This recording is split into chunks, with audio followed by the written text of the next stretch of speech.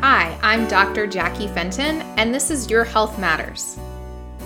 This podcast is here to help you learn more about your health and the healthcare system so that you can advocate for what you need. When I started practicing yoga, I started journaling a lot more. I think it was partially because of the yoga teacher trainings that I did. It required us to journal about some questions for personal development. And so I got into a habit of journaling. And from there, I started getting into a habit of journaling 3 things that I'm grateful for every day. And so I thought today I would just share a little bit about the practice of gratitude as it's Thanksgiving, and share how to start a practice for that. I think this time of year we talk a lot about what we're grateful for and then sometimes put that on the back burner. And I think it's something that's really great that you can honestly practice every day. So research has shown when you have a gratitude practice, you experience your life a little bit more happy, a little bit more joyful, and it can also make some changes to the brain.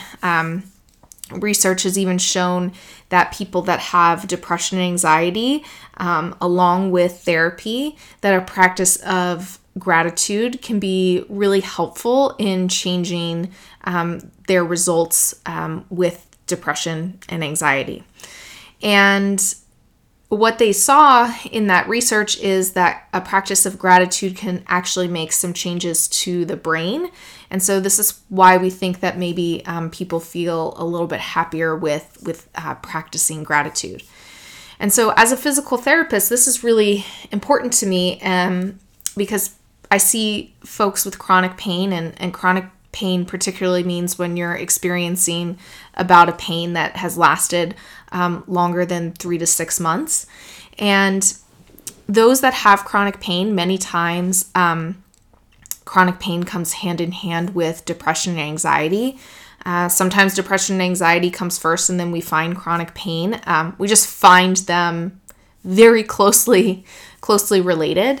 And so knowing that gratitude can help change depression and anxiety and change the brain, we also know that it can have an impact on pain. So generally part of the homework that I give to my patients besides movement homework is beginning a practice of gratitude. And so I've seen in my patients that practicing gratitude can improve their mood, which when your mood improves, pain tends to decrease. It may not 100% go away, but it's enough that you can start moving more and doing things that you enjoy. And so that's why it's really, this practice of gratitude, I think, is really important and can have a huge change for those that are experiencing pain in their life. The big thing to note, as with anything, you won't really see changes in starting a gratitude practice until between 4 to 12 weeks. So as with all things, just like movement and exercise, you want to be consistent about it. And when you're consistent about it, then you'll start to see some changes. If you've never been consistent about a gratitude practice or ever done something like this before, it can feel a little hokey and a little fake when you start, especially if you're not feeling great. When you're not feeling great, finding things to be grateful for feels fake and forced. And what I encourage you to do, just like I encourage my patients that keep moving, keep trying to do this, even if you're faking it. I think when I was in physical therapy school, one of the things that my classmates said a lot was fake it till you make it.